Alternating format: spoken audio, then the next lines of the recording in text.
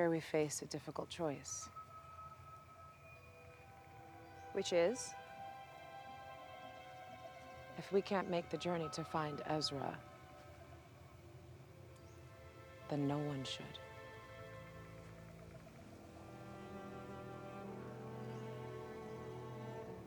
It won't come to that. It might have already. He'd be stranded out there. Maybe this time for good. Better that than allowing Thrawn's return as heir to the Empire.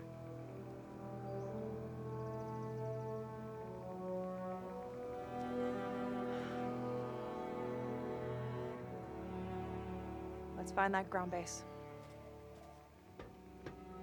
Sabine.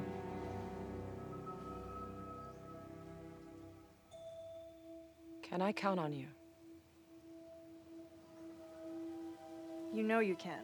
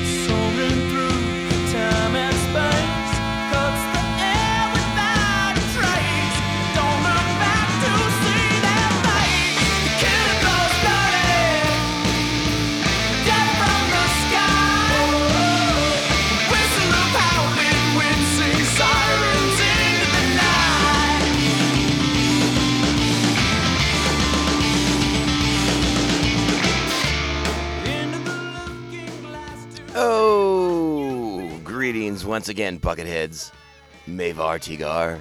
Welcome to our 215th masterfully misleading the menace of Marok episode of Mandovision.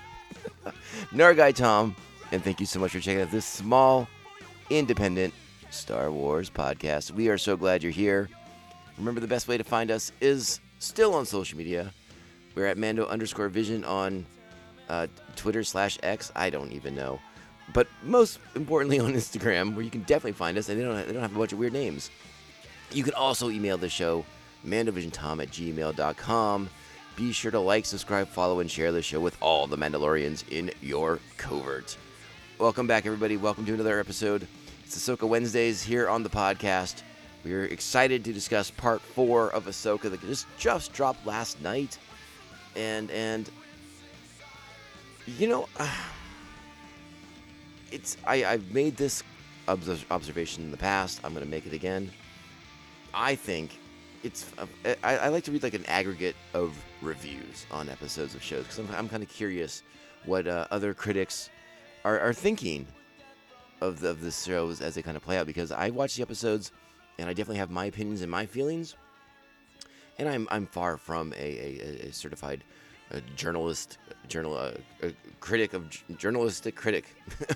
I don't even know what the right word is here, but I'm not one of these people who's paid to be a critic, right? So I'm kind of curious what the quote unquote professional critics think of things, and I read their reviews, and I just think they're wrong more often than not, and it makes me kind of laugh. Again, it's okay to have criticisms and nits to pick with shows, but at this point, if you're a critic and you're still hammering on the same things that bothered you in part 1 of this series, I think you need to adjust your way of thinking here, because clearly the tone of the show is just not what you think it is or should be or what you want it to be, and I think that's hampering your enjoyment of the show overall. Because guess what? I think the show's great. The audience seems to think the show's great. Its score on Rotten Tomatoes, its score on IMDb. These episodes are wildly popular, and the audience is enjoying them, and I think that's the key element here. So some of the knocks that some of the critics have, again, I think they're just sort of a little off base here with what they're talking about. So I'm not going to go down that rabbit hole too much more deeply, because it just sort of baffles me when I go to a website, the same website over and over again, read their review of the new episode, and I'm just like, this person is still harping on the same things, and it's just like, move on with your life, figure out like the show's not that or whatever you expected it to be, and you seem to be knocking it for not being what you expected it to be, and I don't care for that. Adjust your expectations, adjust your reality. It is what it is. And again, I can understand your frustration as a critic sometimes, I suppose. But hey, this show, Ahsoka in particular, has been tonally consistent since episode 1. Dave Filoni's vision has not altered, has not wavered, has not changed. And I think that's to be applauded because this is the man who knows the character better than all of us combined, right? So, relax, go on the ride, enjoy the show. And that's what we're going to do on this episode of the podcast because a lot of really great things to talk about in this episode. And again, I think it's a little less dense than last week's episode, which was a lot of episode packed into like 34-ish minutes of show. This one has a little bit more breathing room in it. But they put that information into our ears last week, and I think that lets this episode breathe more. We can kind of get into some of the more of the action-based elements of it, and so that when there is impactful dialogue in this episode, I think it scores more. I think it hits harder, and I like that a lot. I like the way they did that. I like the way they set a lot of things up in this episode, and we're going to talk about that all right now. Let's go ahead and get our particulars out of the way. This is Ahsoka Part 4, Fallen Jedi. Original air date September 5th, 2023. Directed by Peter Ramsey, written by Dave Filoni. Our primary cast, once again, Rosario Dawson, Natasha Liu Bordizzo, Mary Elizabeth Winstead, Ray Stevenson, Ivana Sakno, Diana Lee Insanto, and David Tennant. Our plot this week. Hera risks her career to help her friends while Ahsoka and Sabine confront enemies. And confront them, they do, my friends. So, before we get into the episode proper, I do want to say we opened this episode of the podcast with basically the opening scene of this episode. Why I think this piece of dialogue is so important is because it's setting up, it's foreshadowing, it's establishing what the crux of this episode is going to be, and that is the decision Sabine's going to have to make, right? And again, some of the criticism I've read was like, oh, they didn't like that they put that in the beginning. I like that they put that in the beginning because, again, setting up Sabine's choice is a very important element of this episode. And also sort of highlighting that Ahsoka and Sabine might be together and they have this wonderful relationship with each other, right? This deep, rich relationship that a lot of it was not on camera but exists. But this also highlights the disagreements that these characters have, the sort of headstrongness of both characters. Because while Ahsoka presents the reality of the situation, Sabine never really cops to seeing it that way, she sort of deflects answering the question, like, well, and let's just say it, all right? Again, it's in the sound clip. Ahsoka's willing to destroy the map to make sure that Thrawn can't come back, and thus protecting the sacrifice that Ezra made of himself, right? Sabine seems less willing to go along with this plan. She's haunted by the fact that Ezra made the sacrifice and is willing to risk it all to bring him back, including Thrawn if need be, right? She's willing to sort of damn the galaxy if it means bringing back her friend Ezra Bridger. And it's sort of funny to me because if you want to sort of extrapolate that a little bit more, you can kind of pull back into the classic Star Trek II Wrath of Khan scenario, right? The needs of the many outweigh the needs of the one or the few, right? Or the few or the one, excuse me. And I was like, oh, that's sort of interesting to me that we're kind of making a parallel in that regard. But I mean, it is. I mean, this is actually an instance where bringing back Ezra could mean bringing. My goodness, these morning episodes, they're still throwing me off, friends. I'm sorry about that. Bringing back Ezra could mean bringing back the Empire itself. Is there a scenario, at least in Sabine's mind, there's a scenario where she could bring back Ezra and not Thrawn. But let's be honest, we now see the forces that are aligned to ensure that Thrawn comes back. and Sabine's going to be put in a position where she has to make the choice. And I love it. I love knowing that this is where the episode's going. This is the direction we're headed. And again, Ahsoka asks Sabine, can you count on me? And she says yes.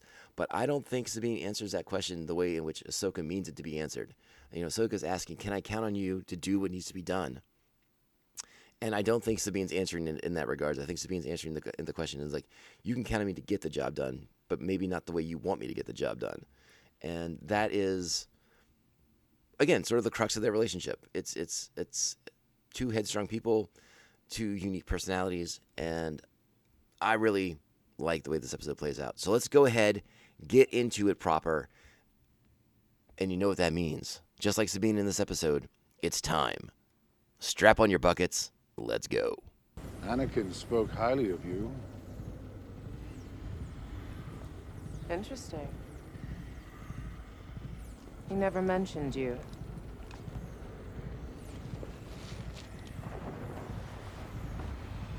Everyone in the Order knew Anakin Skywalker.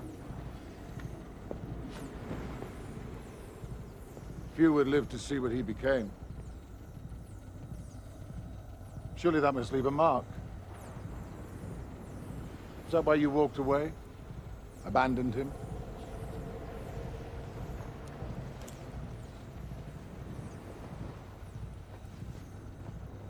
I'm not here to discuss my past.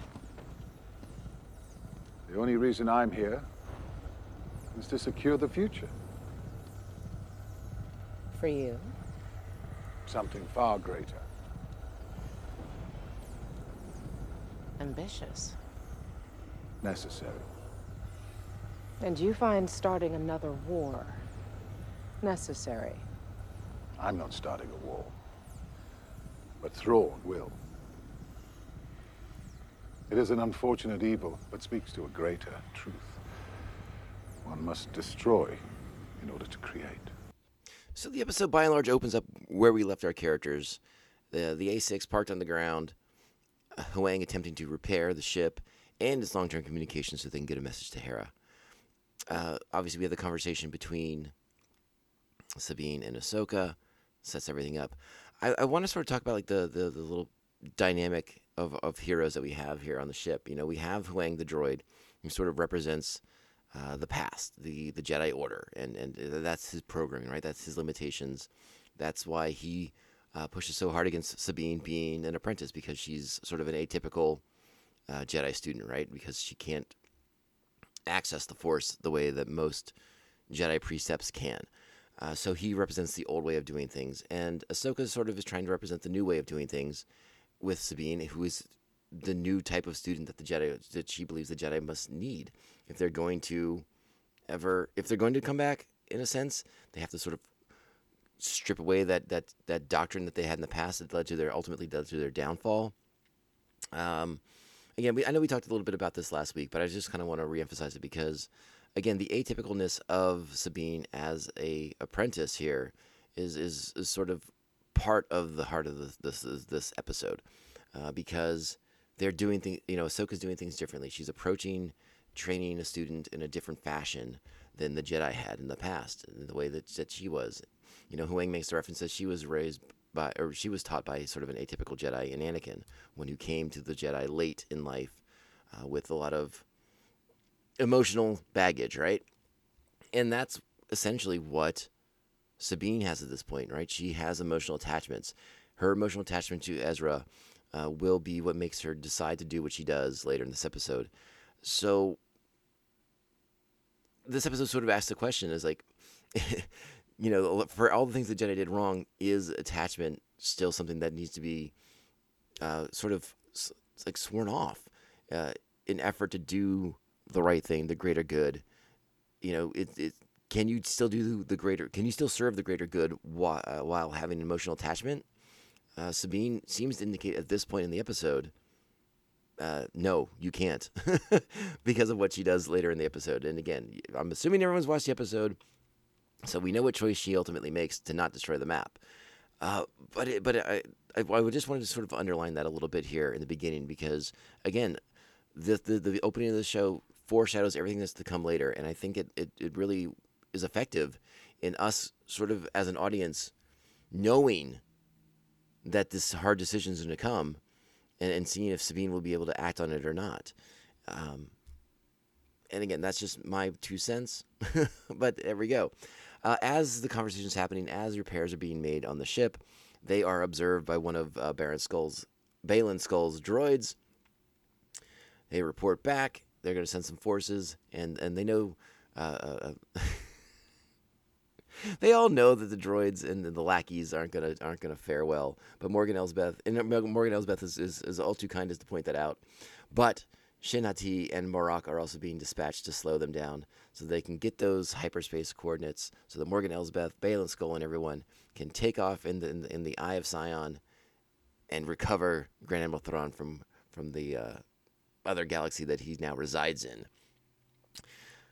And that leads us to great lightsaber combat. But we'll get to that momentarily. Let's also check in on Hera Syndulla, who is going to disobey orders. Again, like the plot said, risking her career. She's going to go help her friends. Her and Jason are going to get aboard the Ghost, and they're going to take off and head to Cephas to meet up with Ahsoka and Sabine. And she's taking a squad of X-Wings with her, led by our good friend Carson Teva from The Mandalorian. Now, I love Carson Teva as much as the next person does. But why is it not Zeb? We saw Zeb Aurelius. We know he's a starfighter pilot with the New Republic. Why is he not part of this group? Are they saving the Zeb for last? Is that what's happening here in this Rebels reunion show? I don't know. Again, glad to see Carson, but I'm sort of surprised that Zeb wasn't the one called in to maybe he's not. Maybe he doesn't have the authority. Maybe Zeb doesn't have the authority in the New Republic to convince 5 or 6 X-wing pilots to go with him, go rogue with him on a daring do mission against orders of the Senate. I don't know, but that's what they do, and they're gonna take off for hyperspace and head to Cephas. Meanwhile, back on Cephas, let's get to the combat. Right. So initially we have our first wave of attacks, which is the droids and the thugs, and I like the sequence. It's fun. Huang's getting repairs done. He's getting things accomplished. When he's attacked by the droid, we get droid-on-droid combat. I like the way that Huang's able to alert Ahsoka and Sabine to the threat outside by cutting the power, essentially undoing all the great repairs he's been making on the ship. But it does alert them to the presence of the attack. And again, Ahsoka and Sabine able to easily dispatch the marauders once they all get into the scene.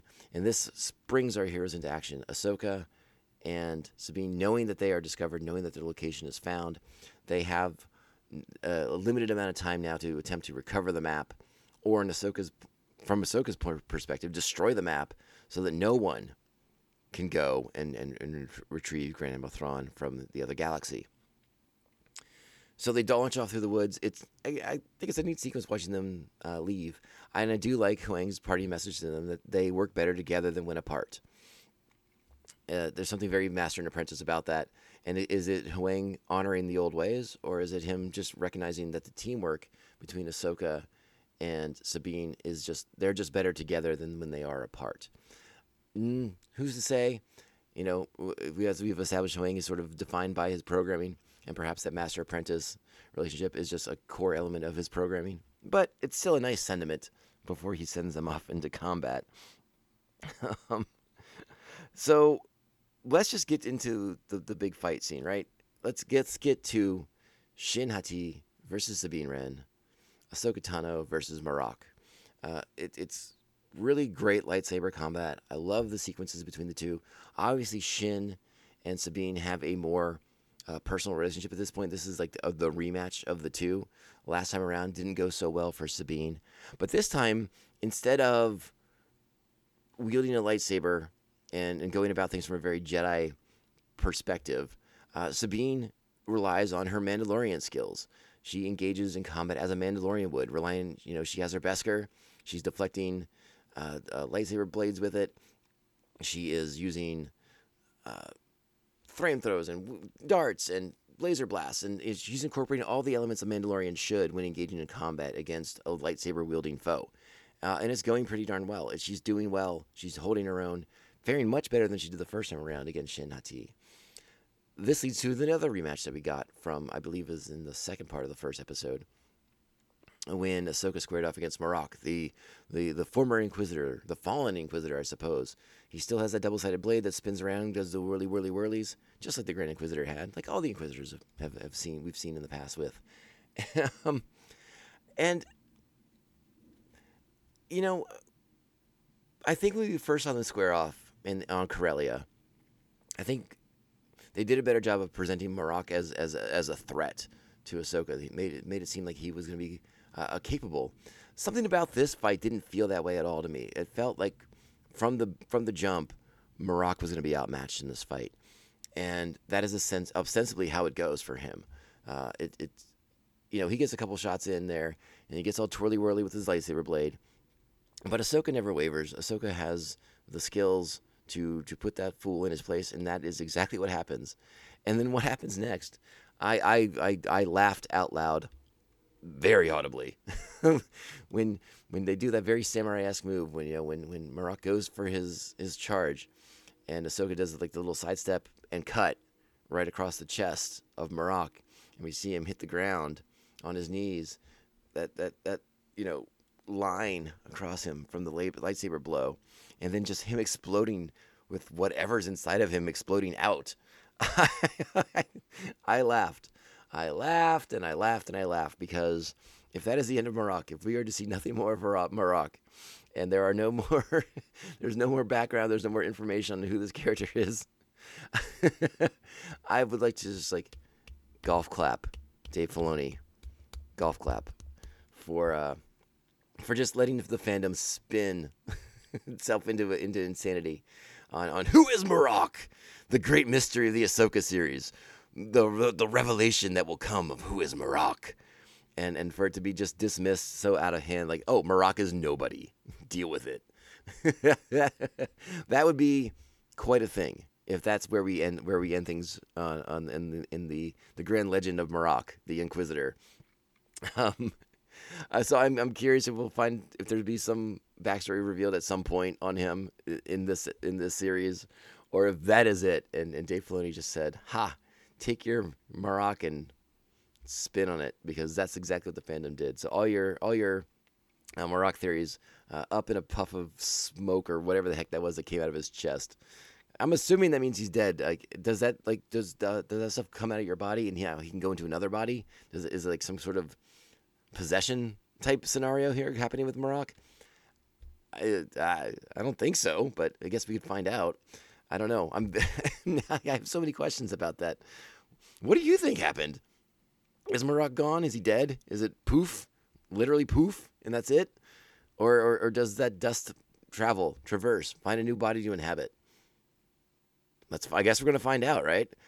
And if that is the case, then I think that means that Marok is very different than what we maybe thought he was. The speculation led us to I shouldn't even say conclude, because we had no evidence to speculate on wildly. So I don't know. We'll see. But it was funny. Made me laugh pretty hard. So with Marok handled, Ahsoka's going to take off to get the map while Sabine engages with Shin. Shin and Sabine will stay in combat even longer.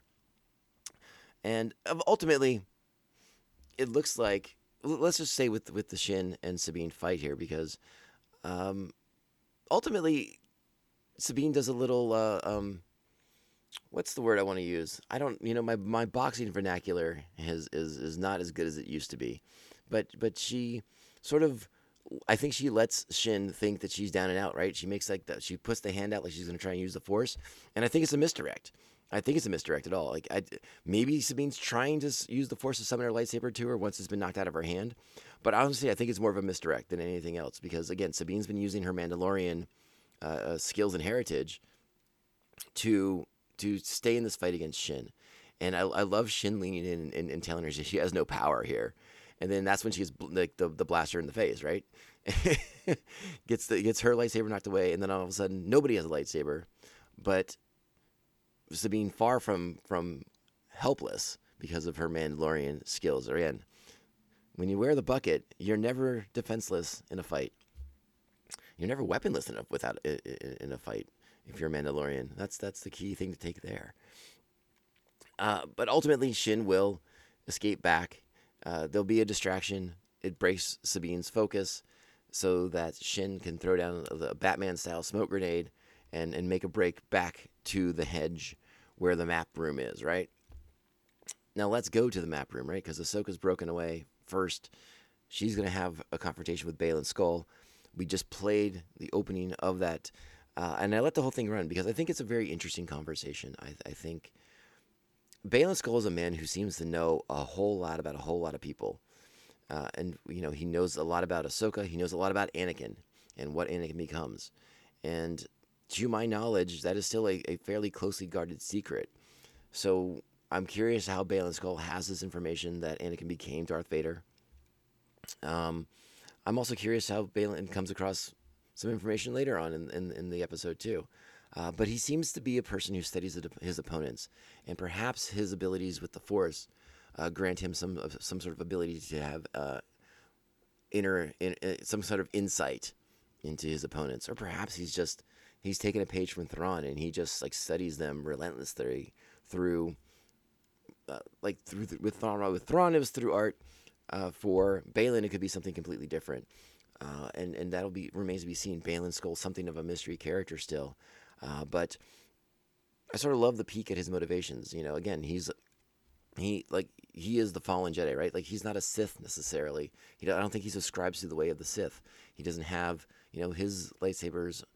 His and Shin's lightsabers are those orange hues. So they're, again, I hesitate to use the word dark Jedi. That really hasn't been some terminology that's been incorporated into the new canon necessarily. But Baylan still subscribes to some of the Jedi teachings, right? He has an apprentice. Shin Hati wears the Padawan braid. So I think Baylan is choosing to honor some aspects of Jedi tradition while forging a new path. And obviously he's a character who craves order. And it seems like he liked the order that the Empire brought to the galaxy. But again, there's a lot about this character that we don't know yet, and I'm waiting to find out more. I'm intrigued by him. I'm fascinated by him. Ray Stevens is delivering a great performance. Again, I really enjoyed the dialogue between he and Ahsoka. And more importantly, what's coming up next, I really enjoy the dialogue between he and Sabine Wren. Let's just get to it, because Ahsoka and Baylan have a great lightsaber fight. A lot of back and forth, a lot of ups and downs. Ahsoka makes the play to get the map room ball. Now, we did skip over what's going on with the map room ball, right? It's uploading coordinates to the ISION. The ISION is in position in lower orbit to receive all this data from that map room, right? So it's figuring out the coordinates it needs to make that intergalactic hyperspace jump, or extragalactic hyperspace jump, I should say. And it's it's a device. It's a ticking clock for our heroes to spring into action, but it's kind of a neat little element. It sort of makes some sense that they have to get these coordinates down just right, or else they'll be lost in the void of nothingness, as Baylan Skoll has pointed out to Morgan Elsbeth already in this episode. But it puts a clock on our heroes, so they have to spring into action. Is it cliche? No, I don't really subscribe to that at all. It's just sort of it's a trope, but it's a trope that we should all be expecting, right? Nothing's ever clear cut and easy. There's always got to be a clock. You always got to cut the red wire. Some things are just some things. It's okay. It's okay to have these elements in there, but it leads to it adds a little bit of tension to, or it underlines the importance of what they're trying to do. So Ahsoka makes the play for the map ball, the sphere, map ball. And that's not a real term, but we'll just call it the sphere. And it doesn't go her way. You can't just grab that thing. Whether it's protected by Night Sister magic is unclear. But once it was in its locked in its phase or whatever, that thing was not as easy just to yank out. It's not like pulling a external hard drive off your computer real fast, just yanking that thing out. Anywho, it puts her in a bad spot because she can only fight with she's only fighting one-handed now. She has dropped the sphere on the ground. Baylan's beating her back to the edge of the cliff off the henge. And that is when, well, pause, because at first she sees Shin come back, and this upsets her greatly. Now, do you think she lashes out emotionally when she throws Shin against that rock really hard? Felt like it to me. What do you think? Do you think she got a little dark there? Do you think she went a little dark side when she threw Shin Hati very aggressively against that rock? I kind of think so. She seemed very emotional when it was not Sabine that came back through the forest. But then Sabine does show. And this is the moment right here that we highlighted. The choice is going to be put in Sabine's hand. She has the map sphere in her hand. She holds a blaster to it. Ahsoka's telling her to destroy the map. And I think Baylan Skoll very wisely knows that he has to remove Ahsoka from this scenario. So he forces her off the edge of the cliff and into the water, the chilly waters below, so that he can engage with Sabine. Because again, I think he's done his homework. He seems to know a lot about Sabine Wren. And I want to go ahead and play a bit of that sequence, because this is one of those bits of information where it's like, well, how did Baylan know this? But now he just told us something very, very important about Sabine that puts a lot more light into the Sabine and Ahsoka relationship. So let me go ahead and play that clip for y'all right now. Hang on. So before I play it, I do want to mention, again, there's that little moment where Baylan Skoll closes his eyes, raises his head up to the sky, and I sort of wonder if is he calming himself? Is he collecting himself for this conversation, or is he taking a glimpse inside of Sabine and able to sort of see the best way to approach this situation, how to defeat this opponent without having to swing his lightsaber? I'm curious if there's more to it than that, or if he's simply just an intuitive guy. But let's go ahead and play the scene right now, because again, I really liked the way that Baylan kind of handles Sabine in it. Check it out. And we'll talk about that big piece of information that he drops here momentarily. Let's go. I know you feel that Ezra Bridger is the only family you have left.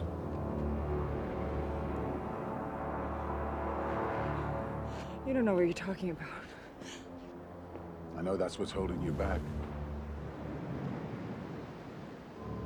Your family died on Mandalore because your master didn't trust you.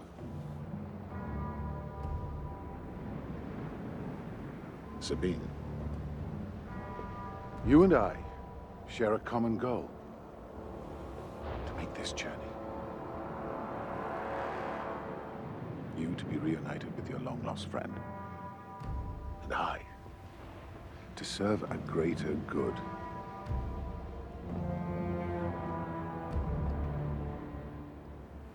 Come with me.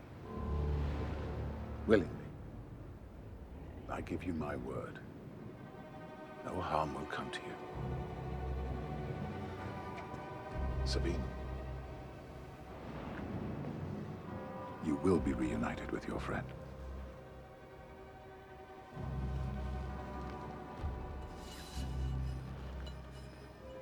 It's the only way. Do it. For Ezra.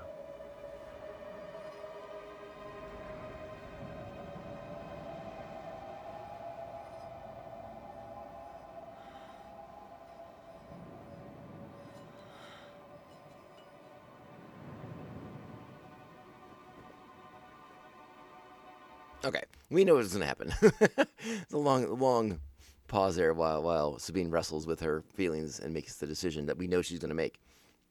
And that is, in this scenario, I think Sabine, and again, we have to wonder if Sabine's doing this, is this part of her plan, her way to play this out, to get to Ezra, but still find some way to stop Thrawn from returning. I don't think she's going to be like the willing accomplice here and completely betray Ahsoka and the rest of her friends to damn the galaxy. I think Sabine's going to have her own play here at some point, or at least she thinks she's going to have the ability to make a play at some point. But let's go back to the information. Let's go back to what Baylan Skoll reveals. The Purge of Mandalore, initiated by Moff Gideon, leads to the death of Sabine's entire family. That is something that we wondered about in the show, and that seems to be where Ahsoka and Sabine's relationship fractures. Because obviously something came up. Sabine wanted to do something. We don't know what. We don't know that information just yet. Did she have the ability to... Did she have the knowledge of the purge coming and she wanted to save her family? Did she know the attack was coming and wanted to stop Moff Gideon? We don't know. But Ahsoka didn't trust Sabine to do what? We don't know. The right thing, the honorable thing. There's a lot of questions here. But this seems to be the fracture point of the Ahsoka and Sabine relationship, right? That Ahsoka wouldn't allow Sabine to act in order to save her family on Mandalore. That's huge knowledge for us. And again, underlines the fact that, like, these characters, Ahsoka and Sabine, have an insanely complicated history. And now we know that Sabine blames Ahsoka, probably, I would assume, blames her for the death of her family. That is a big complication. That could lead to Sabine not trusting Ahsoka and not believing Ahsoka when she says, hey, you got to blow up that map. It's the only way to protect the galaxy. Because doing things Ahsoka's way costs Sabine her family. So there's a lot going on there. And again, I love Baylan Skoll's approach here. He's just playing on her emotions. He's seizing on her emotional attachment. And he does, again, one of the first things you hear in that clip is him disengage the lightsaber, put it back on his belt. And he just talks to her. And he's like, hey, we want the same thing. Come with us. You'll see your friend again. You'll be reunited. I'll get what I want. You get what you want. Everyone's going to be happy. It's a very effective approach on Sabine, who is going through a lot of emotional turmoil at this moment. And Baylan offers her a way to get what she wants. And it's not like this dark and seductive and powerful thing. Like, it's not seducing her the way that, like, Anakin was seduced to the dark side. Again, because Sabine's force powers are nascent, right? It's a very new thing to her. She hasn't made the connection yet that she needs to make to be a powerful force wielder, if that's even to be her path. But just the emotional attachment, the connection that she has with Ezra, the notion that he's the only family she has left. That's why she's so desperate to bring him back. All these things, and Baylan Skoll is able to just play her like a fiddle. Now, what I like next, though, is once she hands the sphere over, Shin Hati will not forget and begins to force choke her out, which is, I mean, what's a Star Wars show without a good force choking? But Sabine is released. Baylan Skoll admonishes Shin to release her, to honor his word. And now we get everything we need, right? Baylan puts the sphere back into the I don't know, chamber? I don't know what you want to call that access port. It was called the access port. And it completes the calculations, so the Eye of Sion knows exactly where it's going to go. Morgan Elsbeth is super stoked. They're going to send a shuttle down for Baylan and Shin and whoever else is left down there on the planet. Sabine's going to go with them. Meanwhile, our rebel heroes come out of hyperspace. Jason, Harrison Dula, Chopper, Carson Teva, and some X-Wing pilots. And they see the Eye of Sion rising from the planet, getting ready to depart. And I love that Morgan just sees them as not a threat. She's not going to engage them in combat. They're just going to take off to hyperspace through them. And in the wake of that massive hyperdrive powered ship taking off, and sort of the destruction it causes going through the Ghost and those X-Wings, it was awesome. I thought it was a really cool scene, really cool effect. Never seen a ship take off like hyperspace in that fashion before. Really awesome. Thought it was great. And again, it puts our heroes in a very bad spot, because exactly now, what's going to happen? How are we going to follow to the other galaxy to pursue not only to stop the return of Thrawn, but to potentially save Ezra, and now to save Sabine, if Sabine even wants to be saved, right? Is that the question? No, I think Sabine is still on the side of right. She just wants to. This is what she's doing because she thinks this is the only way for her to get to Ezra. She knows that Ahsoka and the good guys are behind the 8 ball here. This puts her in a position to be with the bad guys to get to Ezra, then figure out some way to sabotage them from coming back.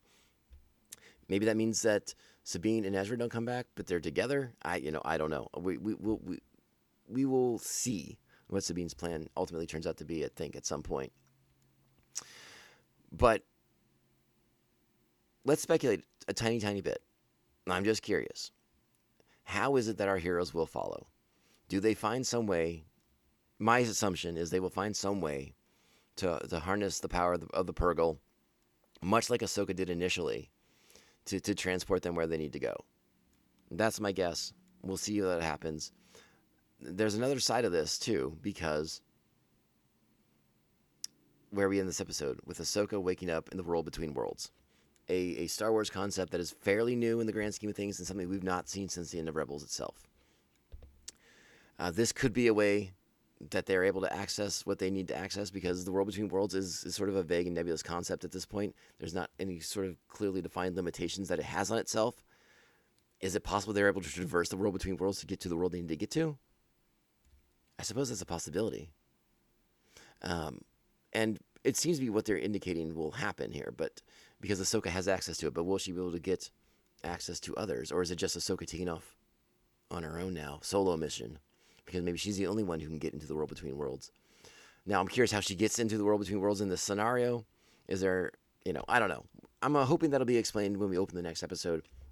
But it ends on a bit of a cliffhanger with the revelation, the uncanny valley aspect of a young, de-aged Hayden Christensen as Anakin Skywalker, her former master, waiting for her in the world between worlds. And that's where we end the episode, on that massive, massive cliffhanger and reveal of Anakin, de-aged, looking very Attack of the Clonies. No, not so much. He's looking very Revenge of the Sithy with that hairdo, baby. And that is where we end the episode of this week. And it's a big moment. It's a big reveal. But I think that I don't want to talk about too much about it, because I'm waiting to see what it means, what it's going to shake out to be in the next episode, when we spend more time with Ahsoka and Anakin in the world between worlds. And I don't want to go down that road. I'm not going to speculate. I'm not going to guess. Let's see what happens. Let's wait. This is a great episode. I really enjoyed it. I also love the way the Balin makes sure that no one's going to use the sphere again by just holding his lightsaber through it until it explodes into two pieces.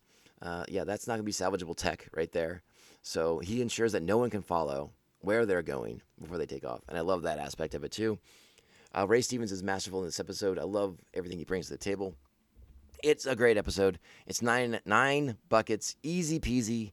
Almost, I want to kind of give it 9.5. I'm leaning 9.5 almost. It's close. I'm going to stay with 9, but it's real close. I kind of want to bump it up. But it's a great, great, great, great episode. Sets up a lot of stuff. The reveal, I love that big reveal about Ahsoka stopping Sabine from interfering or potentially aiding her family during the purge that Moff Gideon commits, that we have seen chronicled in The Mandalorian. There's so many fun aspects of it. It's so great. It's so good. And I love it. 9 buckets for sure. Check this one out, friends. All right. That's going to wrap us up. This is the Mandovision Podcast. Nargai Tom. Make sure to follow us on social media. We're still on Twitter and X and Instagram, more importantly. Follow us at Mando_Vision. Email the show, mandovisiontom@gmail.com. Make sure to like, subscribe, follow, and share the show with all the Mandalorians in your covert. If possible, and you're so inclined, another great way to support the show, sweet 5-star reviews on whatever platform you listen to, if they offer that ability. Those kind of reviews, they help us defeat the tyranny of the algorithm. They help small independent shows like us stand out, not get lost in the extragalactic shuffle. So thank you for taking the time to do that in advance. I really, really do appreciate it. All right, my friends. A reminder, be great Star Wars fans. This is a huge opportunity to bring in new Star Wars fans with this show. I do think it's fairly approachable. Yes, it's better if you have the context of the history of 4 seasons of Rebels, but I think this is a good entry point show. I think you can bring people in, and then maybe it inspires them to watch Rebels. Just like maybe The Mandalorian inspired some people to go back and watch Clone Wars and Rebels. TBD. But it's a great show. I'm glad everyone seems to be enjoying it very much, except for the critics who can, they can go spin on it. I don't really care. They stink. But be great Star Wars fans. Encourage new Star Wars fans. Just be awesome people out there. It's a great time to be a Star Wars fan, and you guys know what to do. Buckethead Nation, you are the best, and you've always been full of amazing Star Wars fans. So just keep being kind and supportive to the new fans who maybe don't understand every little thing, but help them out as much as you can without being condescending, because that's not what we do here. All right, we'll be back next week. Next week's episode will probably be out later in the day on Wednesday, but it will be out, all right? So you all take care of each other. Be great. Be awesome. And remember, this podcast can only end one way. This is the way. This is the way. This is the way. This is the way.